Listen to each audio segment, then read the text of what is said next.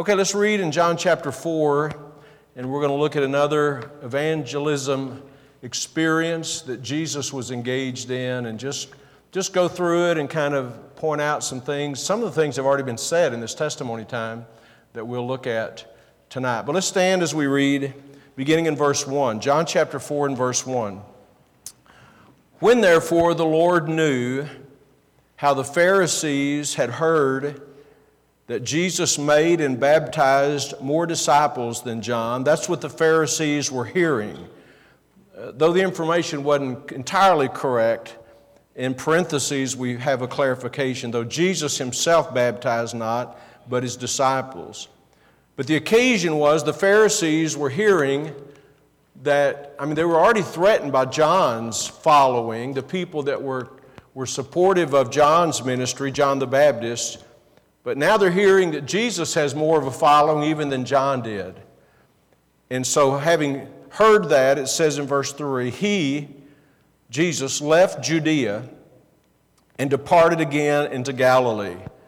Now, I would take it for granted that most people in your mind you're already thinking geographically because Judea is where he was. Jerusalem is the capital city of the area, and Judea is in the southern part of the kingdom, and then you have Samaria above that, and then you go up into Galilee where the Sea of Galilee is. And the more you think about geography, the more, when you read things, it kind of makes sense to you. So he left Judea and departed again into Galilee. So to go from Judea to Galilee, you either have to go through Samaria or you have to go along the Jordan River valley to the east and kind of go up the Jordan River without going through Samaria. And Jews would sometimes do that because they didn't get along with the people from Samaria. So he left Judea and departed again into Galilee. Verse 4, and he must needs go through Samaria. And that could be because you have to go through Samaria to get to Galilee, but I think it means he went to go through Samaria because he had business to take care of in Samaria. Verse 5, then cometh he to a city of Samaria, which is called Sychar, near to the parcel of ground that Jacob gave to his son Joseph. Now Jacob's well was there. Jesus, therefore, being wearied with his journey, sat thus on the well. And it was about the 6th hour. There cometh a woman of Samaria to draw water. Jesus saith unto her, give me to drink. We'll stop reading there. All right, let's pray. Father, please bless our time together tonight in the Word of God.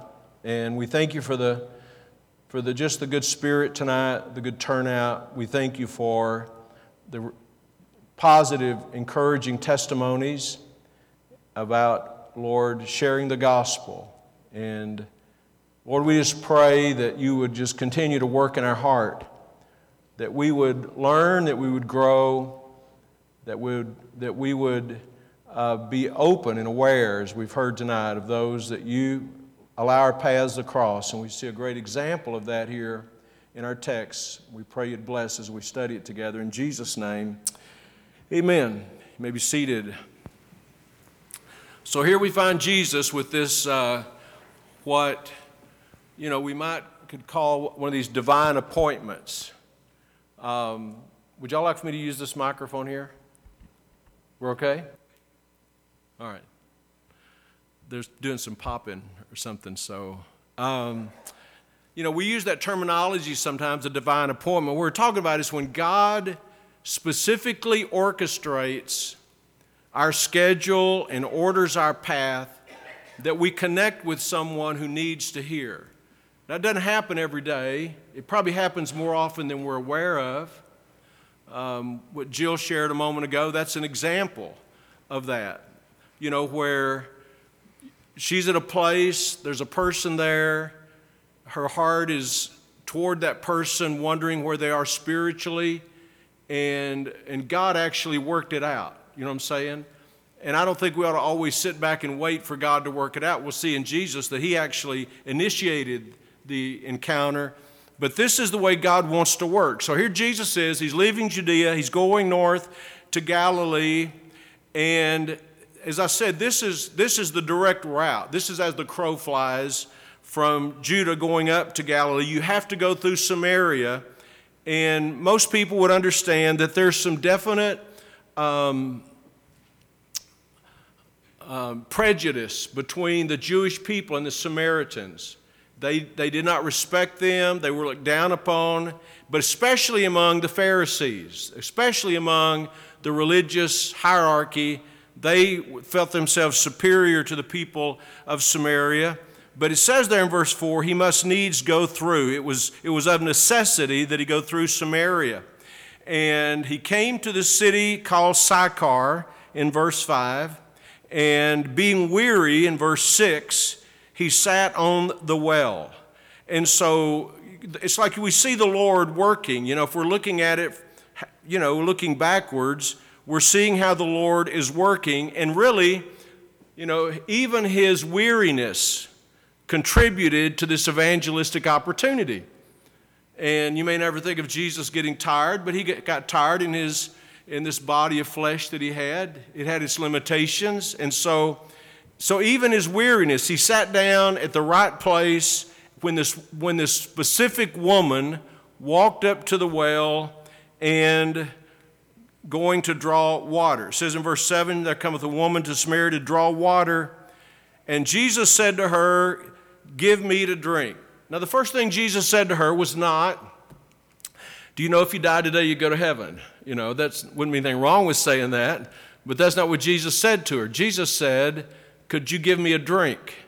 Would you give me something to drink? Now, so we see he started the conversation. As I said earlier, you know, God opens up opportunities, but that does not mean, you know, that he doesn't want us to start up the conversation.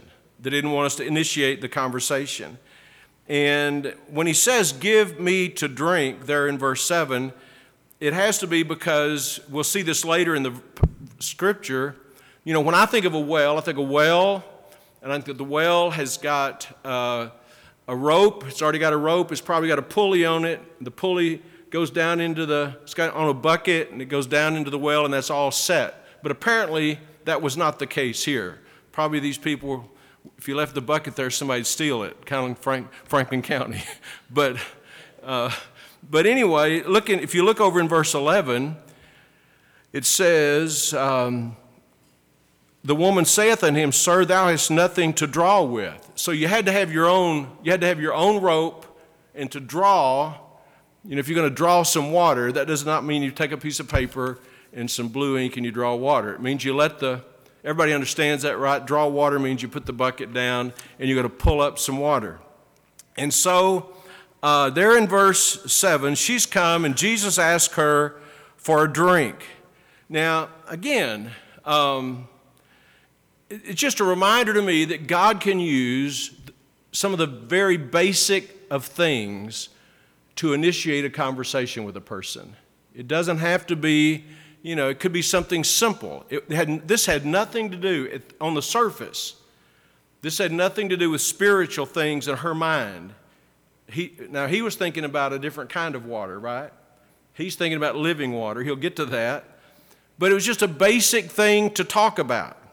And I think we can trust the Lord as we're witnessing, as we're sharing the gospel with people, that we're witnessing to people or giving them the truth or giving out a gospel tract.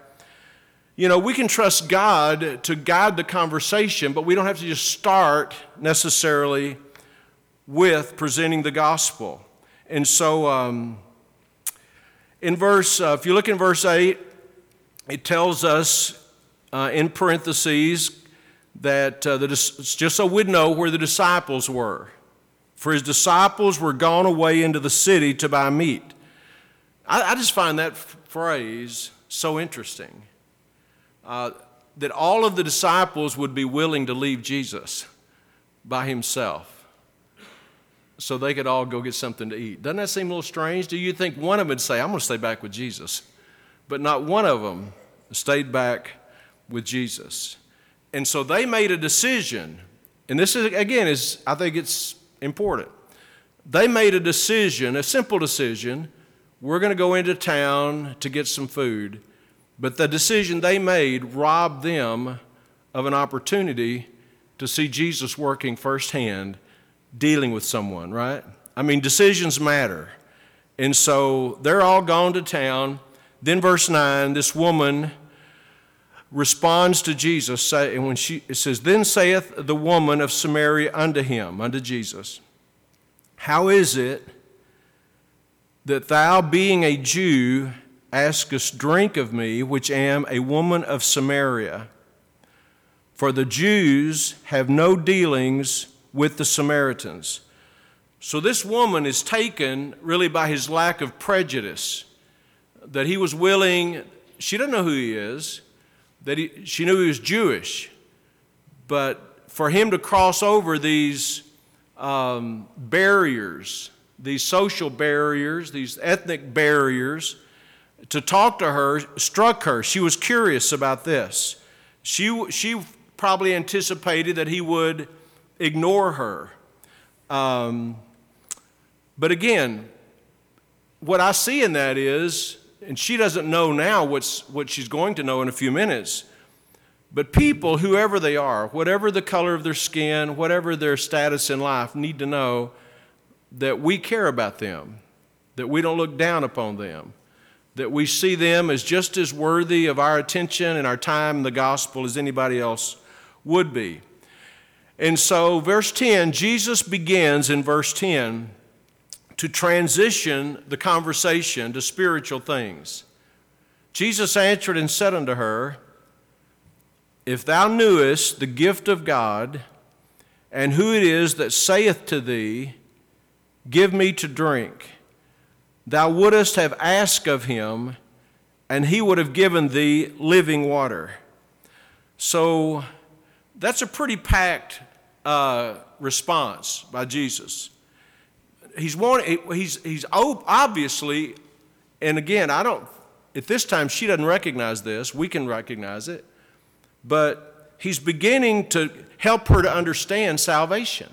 He wants her to understand what salvation is about. First thing he says is, if thou knewest the gift of God, if you knew what God wanted to do for you, if you knew what God was able to do for you, and he's just breaking into this conversation with gospel nuggets. And then he says, "And who it is that saith to thee, Give me to drink." He said, if you knew what gift I could give you, and if you knew who I was, and again, I'm putting myself in her place. I wonder what she's thinking. Is this some kind of a celebrity?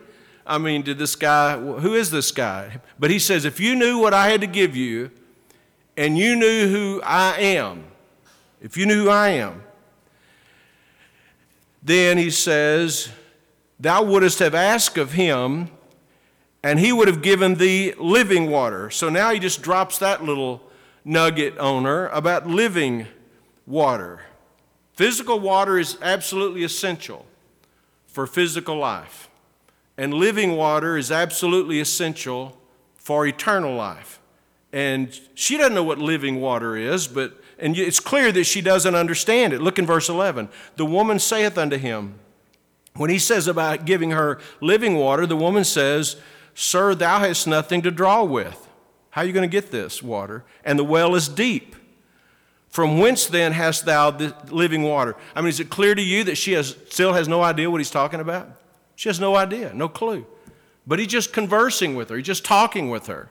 And then she says, Art thou greater than our father Jacob, which gave us the well? That well goes way back, right? And drank thereof himself, and his children, and his cattle. And so her response reminds me of Nicodemus' response. When Jesus said, you must be born again, and he said, how can I? Must I enter the second time into my mother's womb? In other words, he doesn't get a clue. He doesn't understand at all what Jesus is saying. Here Jesus said, I could give you living water, and this woman has no idea. You don't even have a bucket to get the water out of? How could you give living water? And I think this is a great example for us just about how presenting the gospel needs to be conversational. You know, it's not just having a canned approach. Nothing wrong with having verses that you want to share with a person, but this is conversational. It's just talking. It's reasoning with her. It's giving her tidbits of information that's vital for her understanding, because he's going to connect the dots with her. Then in verse 13, Jesus answered and said unto her, he's going to make a distinction now about the water that he can give and the water she's talking about. Whosoever drinketh of this water shall thirst again, the water you're talking about in that well. But whosoever drinketh of the water that I shall give him shall never thirst. But the water that I shall give him shall be in him a well of water, springing up into everlasting life. So he's making sure she understands this water, you'll thirst again. You get some water out of there, it'll quench your thirst now, but you're going to thirst again. And this is an important thing for us to think about tonight. The water that Jesus gives, when you drink that water, it has everlasting satisfaction. You know, people who say they have Jesus, but they're really not satisfied with Jesus, makes me think they don't really have Jesus, because he satisfies. And so having said that, then, verse 15, the woman said unto him, Sir, give me this water, that I thirst not, neither come hither to draw. If you can give me, she's still thinking it's the water that's in the well. If you'll let me. So it shouldn't surprise us when people don't understand the gospel the first time we go through it, right? It shouldn't surprise us. I mean, there was no better soul winner on the planet than Jesus, right? And yet he's this far into the conversation and giving her a lot of truth that we take for granted, but the light hadn't come on yet. She still doesn't see it, but Jesus is working with her. It's a wonderful thing to behold, really. And so she says, give me this. In verse 16, Jesus asked her a very interesting question.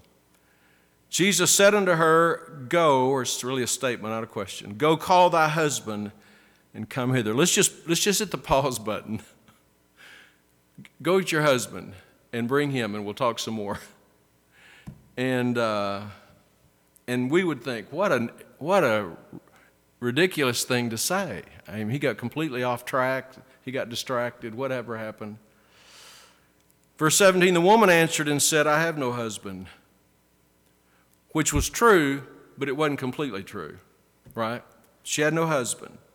Jesus said unto her, thou hast well said, I have no husband, for thou hast had 5 husbands, and he whom thou now hast is not thy husband. In that saidst thou truly. So she was not really completely honest, was she? She was partially honest. By the way, that happens a lot, doesn't it? People just tell you enough to get you off their back without telling you the whole truth. But Jesus gave her marriage history. That was a shock for her, I'm sure. Verse 19, the woman saith unto him, Sir, I perceive that thou art a prophet. Now, why did Jesus do that? The simple answer is, I believe, that before a person can be saved, they have to see their sin problem. They have to see how much they need a Savior. And she's going to see that He is the Savior, but He's helping her. He's not hurting her. He's not trying to embarrass her. He's not trying to pin her down, or He's trying to help her. And you know what she said? And another thing He's showing her is that He's not just a conversationalist. He knows stuff, right? He knows everything. It's just like when Jesus, said to Nathan, when you were under the fig tree, I saw you there. All of a sudden he's thinking, he knows stuff. And by the way, this happens in people's lives. When they start understanding, that God really knows me. He knows what I've done. And that's not hurting the person. It's helping the person because they realize how much they need Him. And so her estimation of Him is going up. because now she sees he must be a prophet. This man must be a prophet. Verse 20.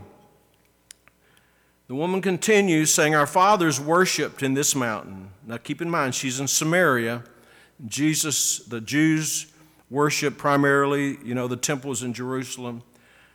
Our fathers worshipped in this mountain, and ye say that in Jerusalem is the place where men ought to worship. So she's bringing up the matter of religion, where her religion is based, where she worships, where he worships. And in verse 21, Jesus is very direct. Jesus said unto her, woman, believe me, the hour cometh when you shall neither in this mountain nor yet at Jerusalem worship the Father. In other words, it's not just about where you worship, but look in verse 22. You worship, you know not what. You don't even know what you worship. We know that what we worship. Talking about the Jews. For salvation is of the Jews. In other words, they're not a whole. And again, he's very direct, very blunt. But he says what you believe and how you worship is not true worship. Because salvation is going to come from one place, and that's from the Jews. And by the way, I don't think it's wise for us just go around trying to attack other people's religions. But I think if a person is really going to get saved, and if they're believing a false way, and they're really going to get saved, they have to recognize that their way is false. I've known people who were brought up in the Catholic religion, steeped in Catholicism, who claim to have believed on Jesus and gotten saved, and they stay in that Mary worship. I think there's something wrong with that. You can't believe a lie and believe the truth and think both of them are the same. Things that are different are not the same. So Jesus, in a direct way, and I don't think a harsh way, he's just telling her there's only one place that salvation came from. And it's not the Jewish religion, but he was a Jew, right? And it was the promise given to Abraham. And so he's addressing the fact that her religion really was a false religion. And you know what this is? This is paving the way for her to be saved. All this is paving the way for her to be saved. To see that he has living water, to see who he is, which she's about to figure out, to see that her religion is an error. It's hard, you know this. It's hard for people to admit they've been wrong, especially in their religion. It's hard for people to come to that place.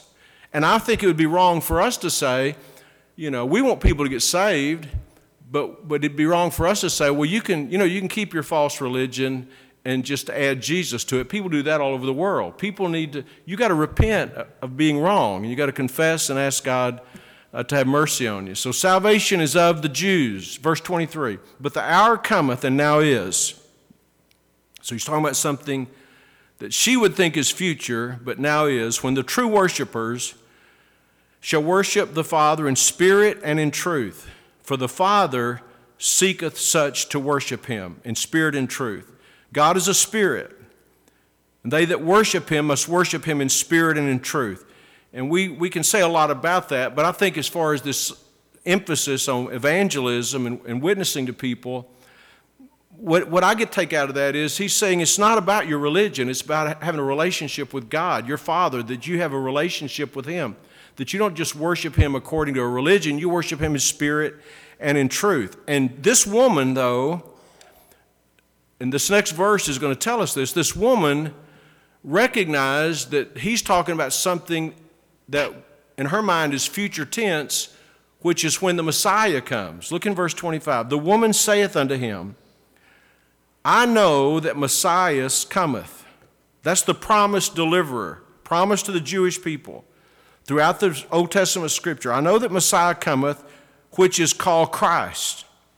When he is come, he will tell us all things. He will clarify all this. He'll make sure we all understand when he comes. And then Jesus just blew her out of the water in verse 26.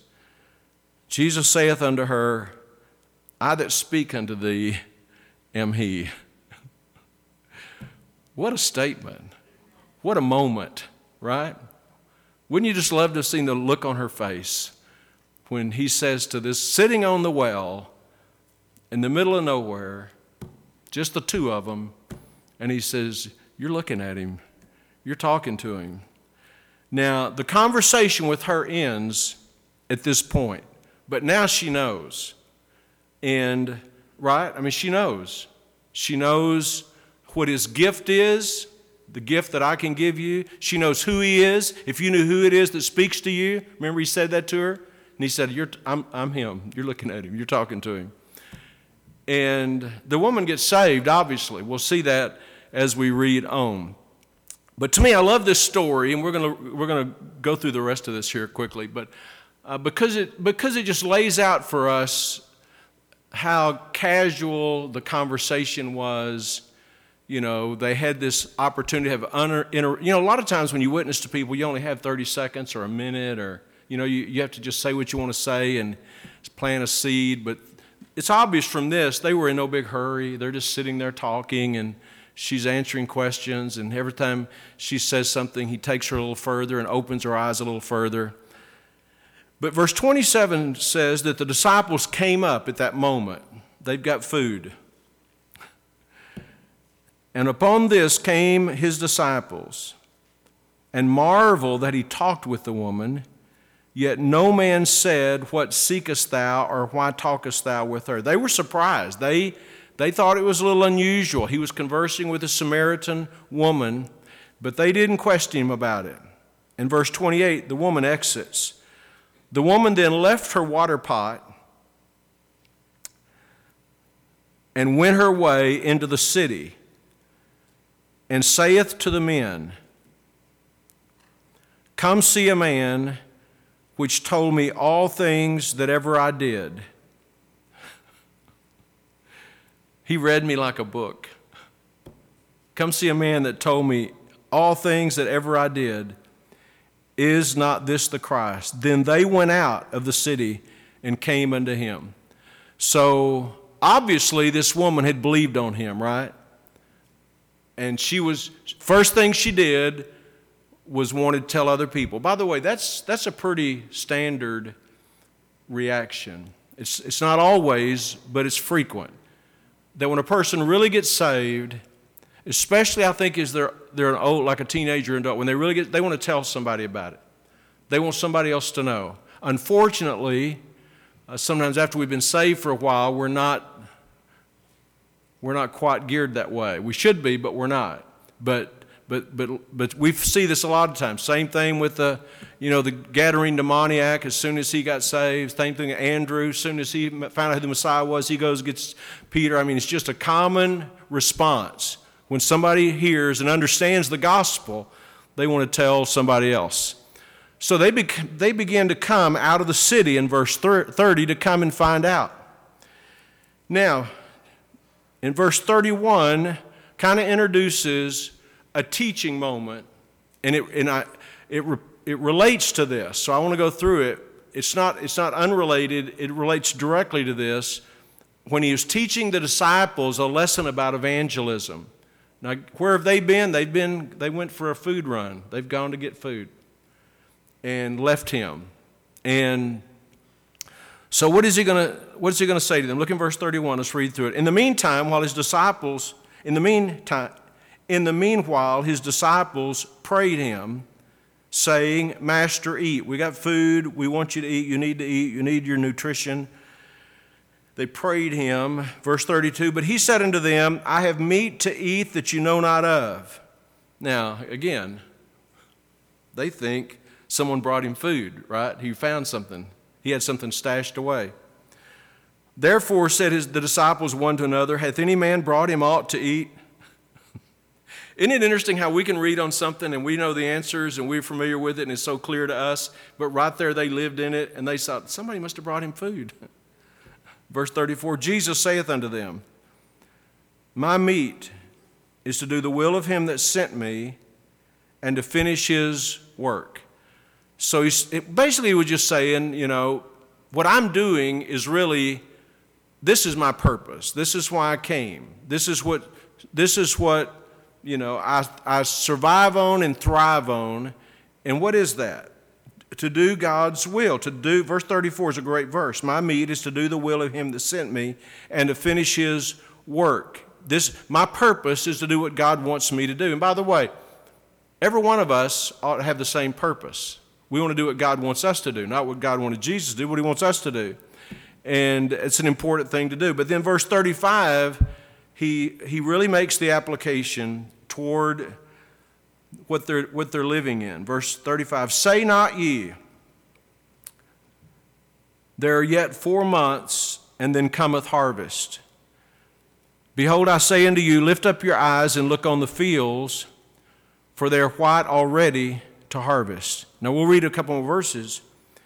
And some people believe that, there was a time of the year when the wheat was coming into harvest and they could see it. He's used that as illustration. I'm not 100% sure that's true. It could be true.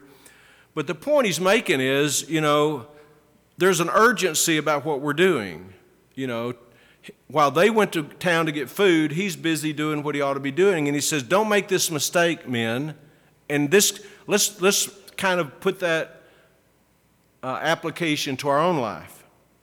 Don't make the mistake of saying, there's 4 months left and then's going to come the harvest.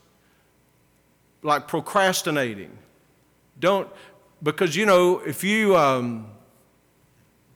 we're in September. In another month or so, if you were to drive through many of the fields around here, whether it's corn or soybeans, if you're further up north and west, it'd be the beet fields. But people are going to be harvesting. And when it's harvest time, you can't wait, right? And that's what he's saying. There's an urgency about it. And there are people who they're going to plan to start witnessing someday. Maybe sometime I'm going to get serious about this. What Jesus is telling these guys is, you can't, the harvest has to be harvested when it's time to harvest it. You can't be putting it off. You can't just be wasting time waiting on it. So it's really I think a lesson to them about urgency, about the danger of procrastination. But we ought to all take that in for a personal encouragement to our life, and that is it's always harvest times. And then he teaches a lesson about that in verse 36. He that reapeth, that's what he just did with this woman. That's what they're doing, the harvesters in the fields. He that reapeth receiveth wages. He gets rewarded, paid for what he does, and gathereth fruit unto life eternal. He that reaps gathers fruit, eternal fruit, unto life eternal, that both he that soweth and he that reapeth may rejoice together. And herein is that saying true, one soweth and another reapeth. I sent you to reap that whereon you bestowed no labor. Other men labored, and you're entered into their labors. So he just gives them this lesson about the importance of everybody being involved. Like we talked earlier, some of the testimonies just shared tonight even. People had opportunities to share the gospel or to plant a seed. And you may never see the fruit of that, but someone may. Someone else may come along and water that seed. Someone just out of the blue. We're not the only people that witness. They may hear a radio broadcast, or maybe they have a loved one that talks to them. But all of us are to be sowing and reaping. It's a team effort. Every one of us are to be doing it. We don't always reap. It's not ready to reap. Sometimes it is, sometimes it's not. But we ought to all be sowing the seed. Isn't that clear? I think it's very clear. And what if every one of God's children, what if every person in America, for instance, who's truly a child of God, would just go through their days trying to be perceptive, trying to be sensitive to how God could use us to witness? What if everybody did that? I really believe that people that Jill witnessed to recently, that person would find someone else that would, at a grocery store or a neighbor down the street or somebody else that would witness to that person. You see what I'm saying? But a lot of times we're not all doing it. So we can't do it all, but we ought to do our part. It's a team effort. And everybody, whether they sow or reap, Jesus is very clear, they would be rewarded. Now he switches back, verse 39, to what happens as a result of this woman getting converted. Look in verse 39. And many of the Samaritans of that city believed on him for the saying of the woman, her testimony, which testified, he told me all that ever I did. And I'm sure she was pretty convincing. He told me stuff that he could never know. He read me like a book. So when the Samaritans were come unto him in verse 40, they besought him that he would tarry with them, and he abode there, or stayed with them for 2 days. So for 2 days, he's going to spend in that place, witnessing, teaching, explaining truth, and said unto the woman, now we believe, verse 41, and many more believed because of his own word. Verse 39 says, many believed. Verse 41 says, many more believed, not just because of what she said, but because of his word, because of what he said. And said unto the woman, now we believe, not because of thy saying, not just because of what you said, for we have heard him ourselves, and we know that this is indeed the Christ, the Savior of the world. They knew the Messiah would come. They were not ignorant of that. They recognized that he was not only the Christ, but the Savior of the world. They were sure he was the Savior. And it's a wonderful story. I tell you, I just love reading it. And I think it's a reminder to us, again, about, from Jesus, exactly how witnessing can take place. Now, I don't know how many more of these lessons we'll have, but I really believe God has led us, to do this, to emphasize this, to keep hitting it, encouraging each other. And I think that, and so I just want to encourage you not just to hear the lesson, not just to think, that's pretty neat what Jesus did, but to be more than hearers, but be doers of the word. Have gospel tracts with us. Be ready to witness to people. And, sometimes I've had people actually say, and I probably may have said it, I don't know, it's been a long time, but I might have said it, don't get to talking about religion. But Jesus talked about a religion, right? And I find that just comes up sometimes, when you're talking to a person, it just comes up about their religion. Religion can't save you, but sometimes you can tell about a person's spiritual condition when they tell you what their religious background is, right? You can automatically know some things about them. But as we've heard over and over, and as we all know, it's not about a religion, it's about a relationship with Jesus Christ.